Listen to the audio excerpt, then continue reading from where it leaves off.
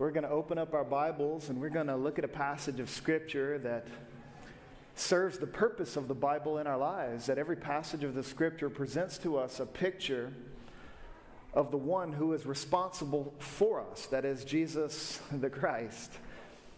He's responsible for why we planted the Hallows Church 10 years ago. He's the reason we gather to worship week in and week out. He's the reason we scatter to serve as we seek to bless the city of Seattle in light of the gospel and sharing with those about what He has done for them. And so if you have your Bibles, turn them open to Luke chapter 4. Because everything we do as a faith family who identify ourselves as the Hallows Church, we do in the service of the kingdom of God.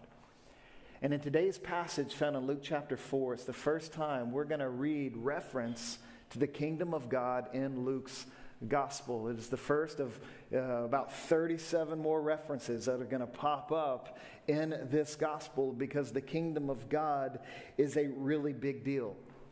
And I remember trying to communicate about the kingdom of God to my little ones when they were younger and trying to help them understand what the kingdom of God is. And it was very tempting for them to want to run to a map and then pinpoint its location.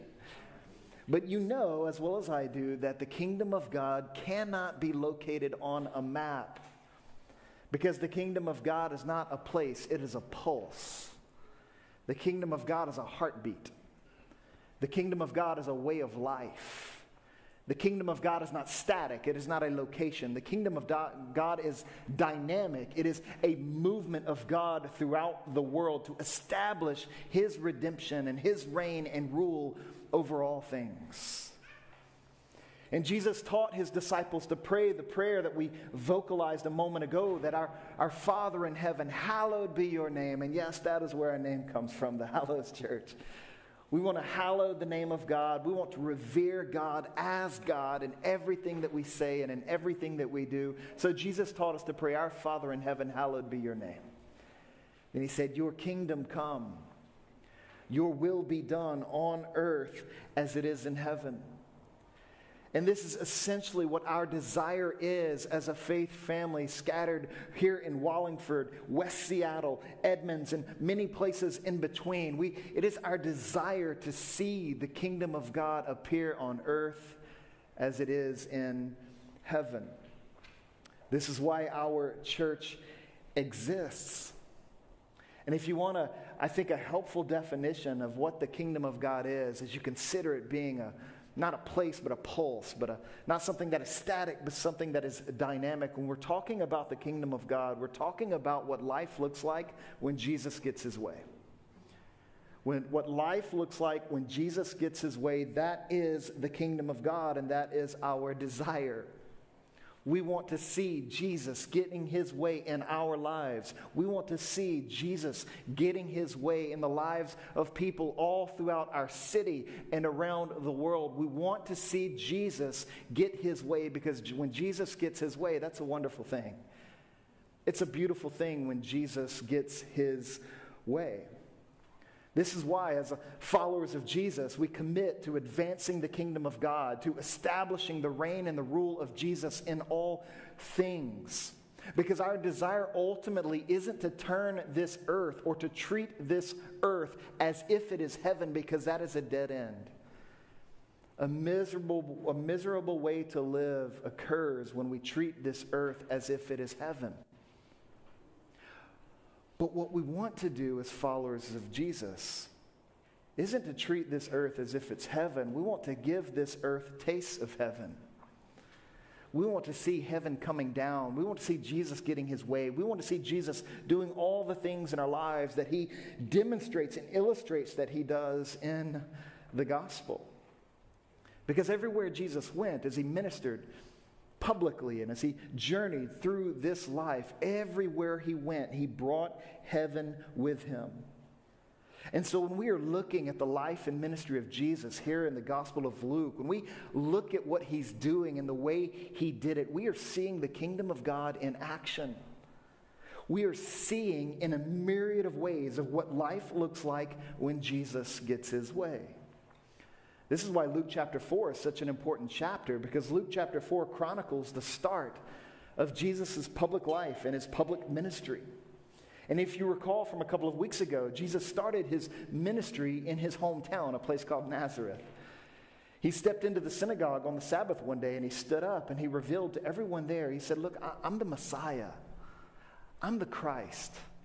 I'm the anointed one. I'm the king that you've all been anticipating. And he begins to speak that with authority. He begins to speak that with clarity. And at first people were excited, but then they thought about it. And you know as well as I do that not every regime change is peaceful.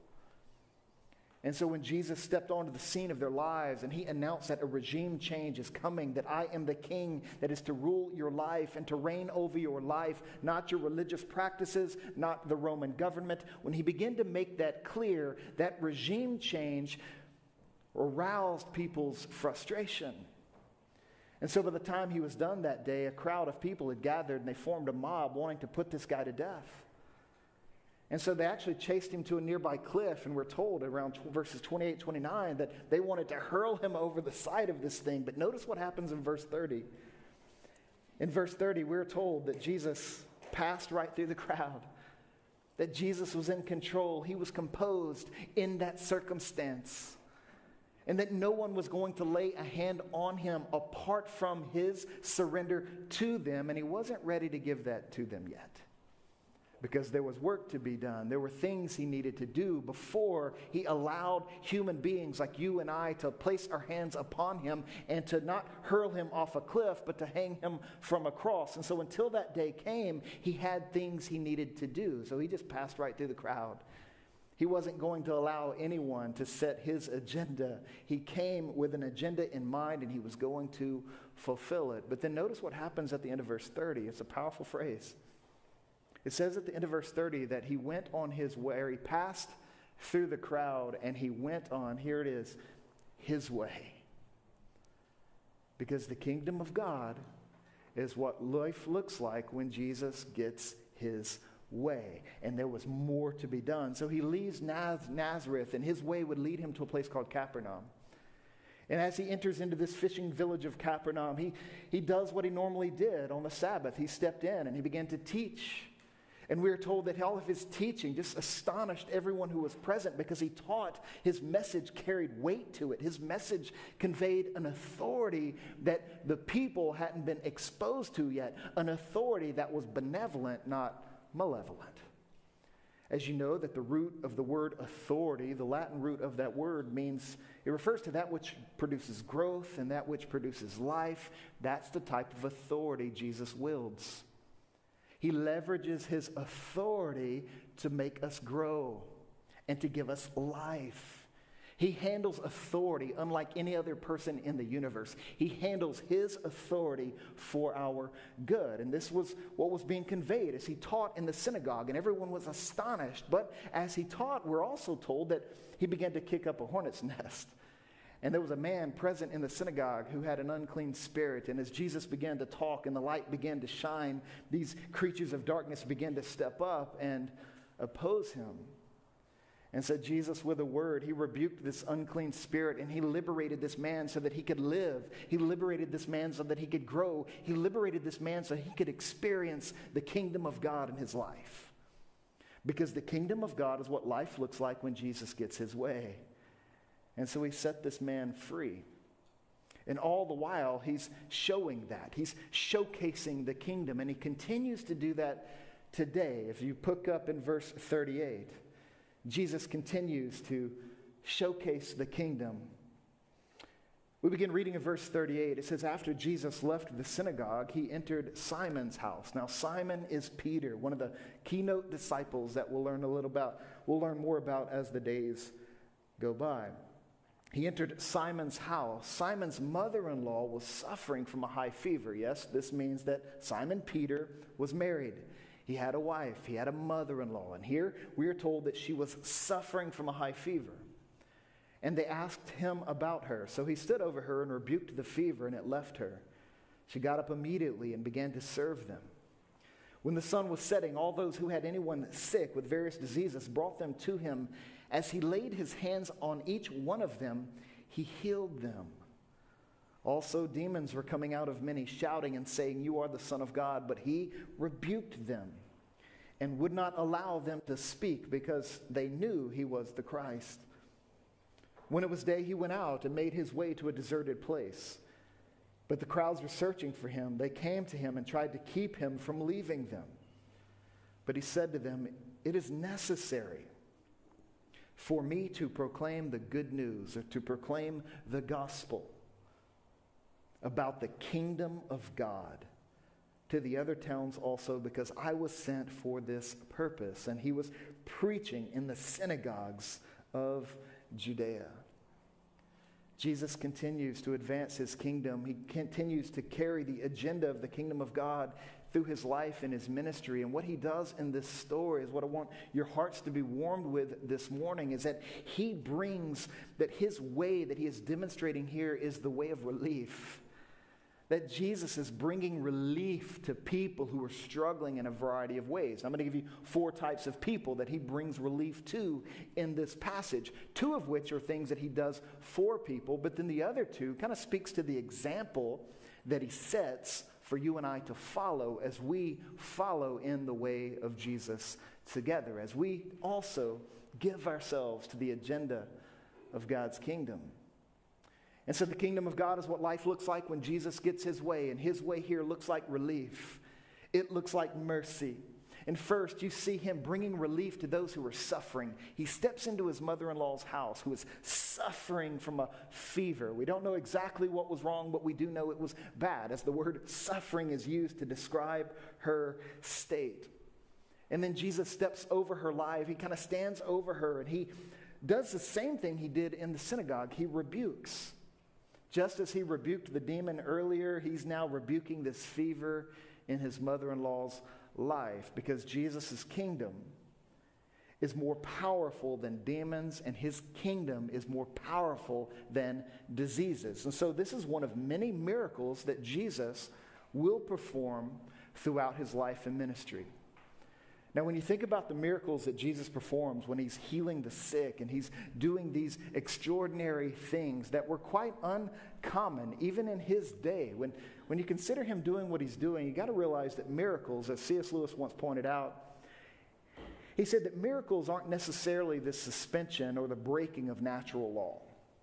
I think that's sometimes how we think about miracles, that if a miracle is performed, that means whatever is natural is superseded. Whatever is natural is broken so that something better is done. But what you begin to consider when you look at the types of miracles Jesus does throughout his life and ministry, what it looks like when Jesus gets his way, you begin to see that miracles do not consist of the breaking or the suspending of the natural order of things. Miracles consist of the restoration of those things. When Jesus performs a miracle, he's putting nature back to the way it belongs. Sickness did not belong in this woman's life. Sickness does not belong in the kingdom of God. And so what does Jesus do? He removes it. Because miracles are the restoration of that which is real. Restoration of that which was intended by God from the beginning. There was a man by the name of N.T. Wright. You might have heard of his name before, but he said every time you see Jesus performing a miracle in the Gospels, he is sketching in pencil what he will one day write in indelible ink. Another way of saying that, every time you see Jesus perform a miracle, you're getting a taste of heaven. You're getting a taste of what life is going to be like when the kingdom of God is fully consummated in the new heavens and the new earth. It's a wonderful thing when Jesus gets his way, because that means that sickness cannot continue. But sickness and illness, disease and suffering, all of that is to be done away with as Jesus gets his way. But notice how Simon's mother-in-law responded to this work of grace in her life. When the kingdom of God touched down in this moment and she was healed of her sufferings, what does she do? She stands up and immediately she starts serving everyone there. She is now enlisted in service of the kingdom of God. This is what we do as the kingdom of God touches down in our lives. It compels us to join in on what the kingdom of God is about.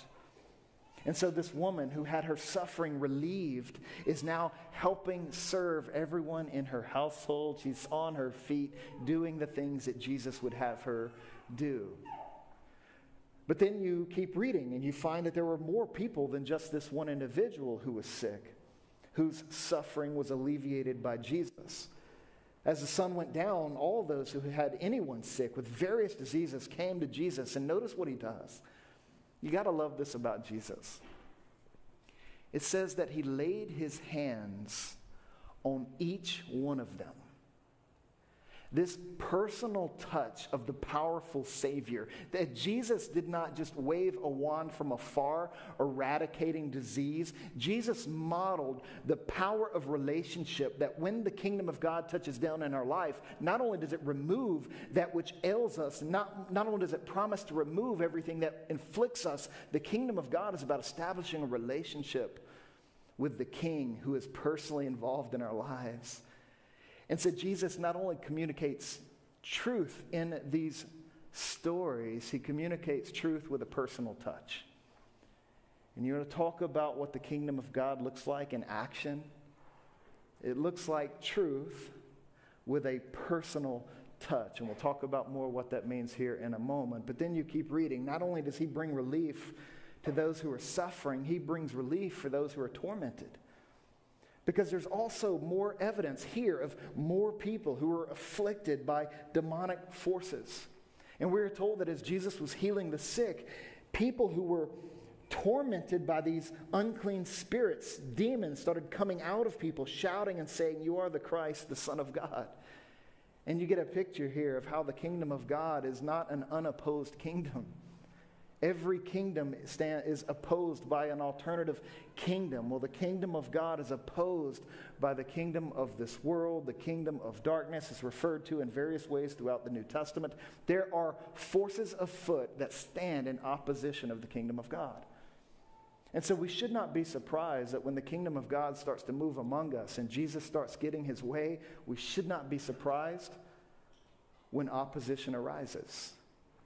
We should not be deterred by such opposition. We should not be swayed away from our mission as a result of such opposition. No, such opposition is actually a key sign that we're moving in the right direction. This is the type of work we want to be about doing. We want to see the forces of darkness rolled back. We want to see Jesus getting his way in the lives of those who are tormented by unclean spirits, perhaps because they've been believing lies for too long. And they've given up ground to the enemy. We want to see Jesus declare over them, "You are mine, you are not theirs." We want to see Jesus doing the things that he does when his kingdom appears on earth as it is in heaven. When Jesus gets his way, those who are tormented are being set free. Now, when we say that the kingdom of God is not an unopposed kingdom, we're not talking about the kingdom of God being opposed by an equal force. When you talk about the kingdom of God and the opposition that comes against it, we're not talking about something like Star Wars, where you have the light and the dark and we're trying to achieve balance. Jesus is not interested in establishing balance in the universe. Jesus is about dominance. One day, he's going to dominate all the forces of darkness to the point where it is all abolished and eradicated forever and always. And only light will prevail in the end. There will be not a shadow or a hint of darkness in the new heavens and the new earth, because this is what the kingdom of God is like. The kingdom of God is a kingdom of light. And there is coming a day when there is no sickness and suffering, and there is no satanic opposition afflicting people's lives anymore. But notice as these demons started coming out of people, they cried out, "You are the Son of God," and Jesus once again rebukes them. He shows that he's stronger than them. He knows that these forces can't hold a candle to him. He is more powerful than them. So he rebukes them and he tells them to be silent. Now, the reason why he tells the demons to be silent is because, again, he's not come to fulfill their agenda. He's not going to be rushed along his way. This is why patience in serving the kingdom of God is required. Jesus moves at his own pace. He's not going to be rushed along by a demon who's trying to speed his ministry along to its end. He's not going to be rushed along by anyone or anything. He's going to do his thing in his time. So what does he do? He rebukes the demon. I was talking to a member of our church earlier this morning, and we started talking about barbecue, and she pointed out the beauty of barbecue. And I don't, if you don't know that about me and George and others in the life of the church, we love to smoke meats. We love to cook low and slow. We like to devote a lot of time to seeing meat tenderized and flavored and come out ready to eat. We love the process. And she pointed out that, church planting and the work that we're doing in service of the kingdom of God is a lot like making barbecue. It's low and slow. Just be patient. Apply a little heat, and things are going to turn out well. This is the rhythm of the kingdom of God. You are patient. Just keep applying some heat, and things are going to turn out well. So Jesus rebukes these unclean spirits. He doesn't allow them to set the agenda. He's going to move low. He's going to move slow. He's going to do his thing his way. And then you continue. Not only does he get his way by bringing relief to those who are suffering and relief to those who are tormented, there's also a sense where he brings relief to people by setting an example for them, in the sense that Jesus brings relief to those who are tired. If you notice towards the end of the passage, we're told that Jesus apparently healed people all night long. He gave himself to all the people who were coming to him. He was ministering and serving and loving every individual that stepped towards him. He healed them all night. But as the sun came up, look at what happened. We're told that Jesus then retreated, and he made his way to a deserted place. So his way not only led him towards people, his way also led him towards a deserted place. Now, if you were to turn one page in your Bibles, most likely, and you look at chapter 5, verse 19, you're going to see what he did when his way took him to the deserted place. We're told that he would go to those types of locations to pray. And Jesus would retreat from the crowds at times to pray, to rest, to take refuge in his relationship with his heavenly Father. Here's a question, true or false. Did Jesus get tired? Yeah. True or false, did Jesus need a break from people? Yeah. All you introverts, you can breathe easy. You're not at fault for needing to retreat from people on occasion. Jesus also stepped back. And he'd go to the deserted place, and there he would rest. He would renew his strength in his relationship with his Father, setting an example for tired people like you and I. As we join him on his way, it is important that we recapture that rhythm of work and rest, of engagement and disengagement, of moving towards people and at times stepping away from people. But notice the nature of his rest wasn't to get away from people so that he could watch Netflix all day. He didn't try to get away from people to fill his time with something else that might have been mindless. No, he stepped back so that he could step into prayer, so that he could draw the energy needed to be deployed in service of the kingdom of God from his heavenly Father. And so we've come 10 years as a church now, and if we're going to make it 10 more years, we have to recapture this rhythm. We are so volunteer heavy. You might have seen this, and you know this because this is you guys. You guys are leaning in to make ministry happen here in the Hallows Church. You guys are devoting so much time and so much energy to all the things that are happening to make Jesus known and to see Jesus get his way in the city. You're devoting so much. But as you are moving towards people and you're engaging in ministry, don't forget to step back. And one of the things that our elders are committed to doing in the future, a better job, is monitoring that, to help you step back and encourage you to do so that you can lean into your relationship with the Father and grow in intimacy with him so that you're serving not on fumes, but your tank is being filled up time and time and time again. And so you're going to hear about this in the coming weeks when we begin to introduce sort of new rhythms and a new cadence to how we do missional communities and how we do small groups in the life of the church, trying to build into the calendar intentional times for everyone to step back and to breathe and to rest. We're not going to make it another 10 years without it. And so Jesus here is being very kind by setting that example. You know, he is the God-man. He could have pressed through. He could have just gotten a grip and gritted it and kept going, but no, he stepped back, he sought the Father, he rested in his relationship with God, and we would be wise to follow suit.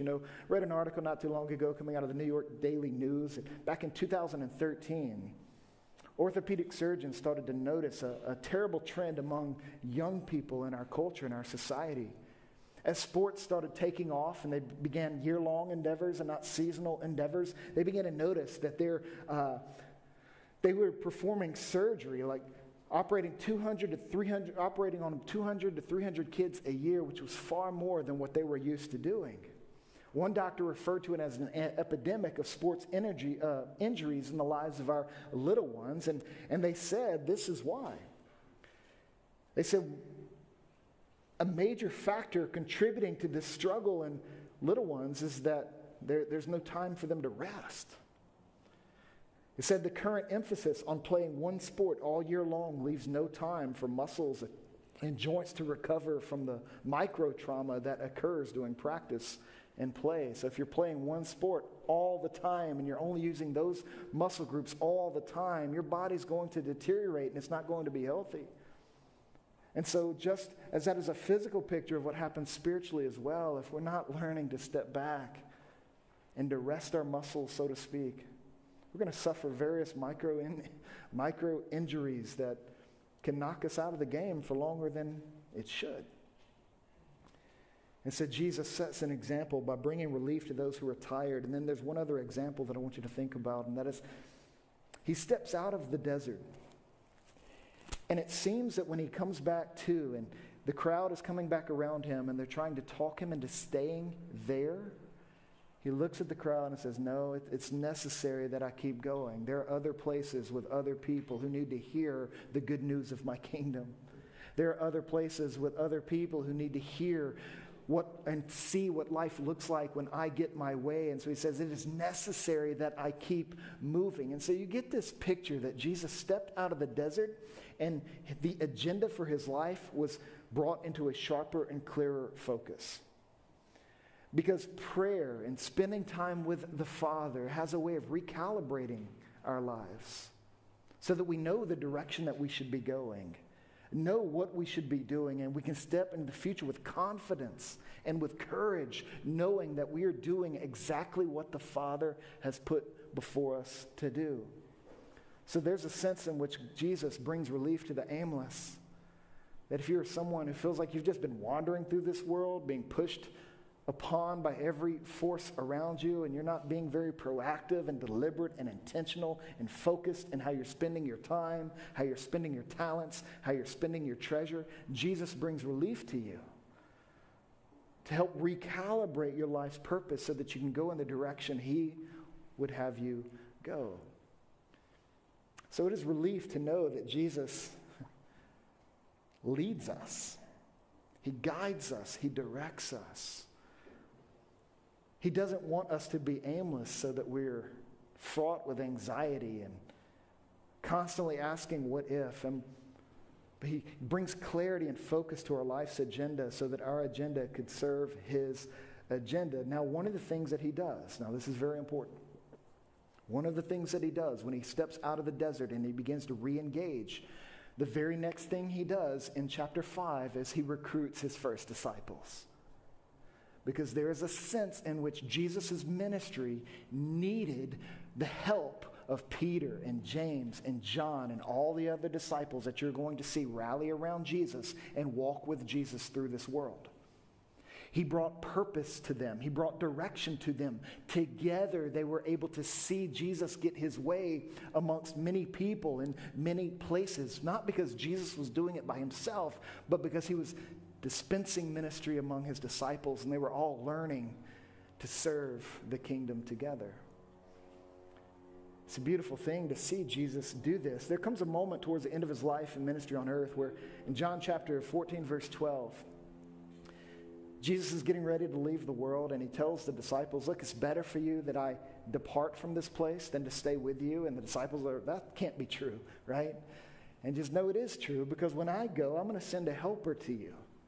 And the helper is going to fill each and every one of you up. The helper is going to empower you to live in service of the kingdom of God. And then he goes on to tell them something strange in John 14:12. He says, there's coming a day when you are going to do greater works than the ones you've seen me do. Now, that verse means a lot of things. One of the things it means is that the reason why his disciples would do greater works than Jesus is because there was more of his presence to go around. There was more of him in the lives of his people by way of his Holy Spirit that would allow the kingdom of God to go forth more assertively, more broadly, more widely. And so if you are a follower of Jesus today, if you are a Christian, you have been enlisted to serve the kingdom of God. There is a role for you to play. The presence of God, the power of God, the Spirit of God has been given to you to make that happen. And so the question you must ask yourself is Jesus getting his way in your life right now? Is there a conflict of that regime change still taking place in your life so that you're not sure you want him to call the shots? You want to call the shots. Is the flesh or is Satan or some other person or influence drawing you away from the agenda of Jesus in your life? Question we want to ask ourselves is Jesus getting his way in us? Now, when it comes to the kingdom of God and it comes to this dynamic, understand that the kingdom of God is what our church exists to serve. And so as we think about the future, understand that this means we, like Jesus, are to step into the city of Seattle and advance his kingdom. We are to show the world what life looks like when Jesus gets his way. This means that as we move into the future, we are bringing gospel relief to those who are suffering. And we want to be the type of church that brings truth with a personal touch. That relationships matter, proclamation matters. As we relieve the hurting of those who are suffering in our society, we want to do so in person. We want to do so up close. We want to bring truth with a personal touch. Again, this is why every person must be involved. I can't do this. You can't do this. But we can do this. We can live out a ministry that says every single person matters. Every person has a name, and every name should be known. Every person has a story. Every story should be learned. Every person can be ministered to in a personal way with the truth of the gospel. This is how we bring relief to the suffering. Whether they are suffering physically or mentally or emotionally, we want to draw near and bring the kingdom of God to bear on their lives. But we also want to bring relief to those who are tormented. We want to minister to those who are tormented. Now, the Bible is not reductionistic when it talks about what it means to be tormented.